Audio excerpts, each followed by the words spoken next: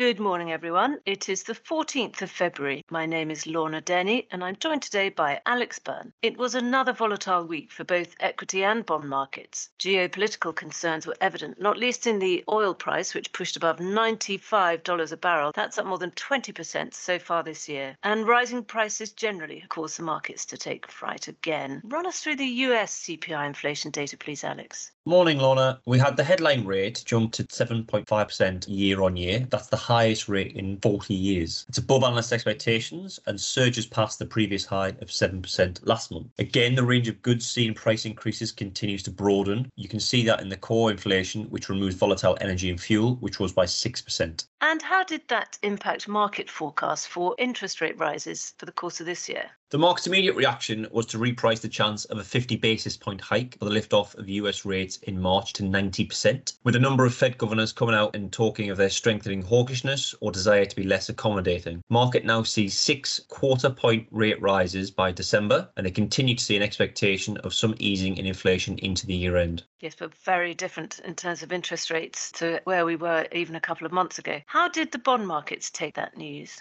The fear of a policy misstep from the Fed, raising rates too quickly, choking off the recovery, has caused the yield curve to flatten. That means that the short-term rates are rising faster than the long-term rates. If this move becomes more pronounced, then the yield curve could be inverted, which can be a warning of recession. The US 10-year yield ticked above 2% for the first time since 2019. Short-dated notes, like the 2-year, rose strongest as they most closely track interest rate moves, now at 1.5%. And there is certainly a good deal of uncertainty around all this. If we move on to corporate earnings, though, how has the quarterly reporting season gone so far? Earnings have been excellent once again, both in the US and further afield. In the US, we've had 65% beats so far. That's where companies have beaten expectations by more than 5%. IT smashed it, around 90% of beats in this space. Very few big negative surprises across the entire board. One area of note is in the cyclical names like financials, where those outsized beats that we saw previously are beginning now to come back into line with expectations. A similar story to what we can see globally right now.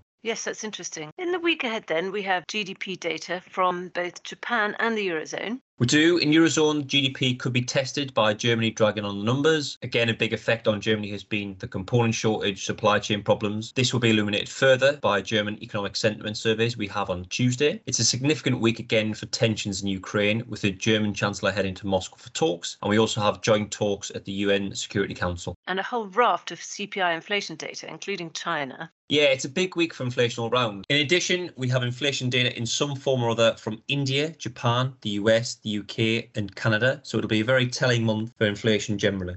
Thank you very much indeed. Thank you, Lorna.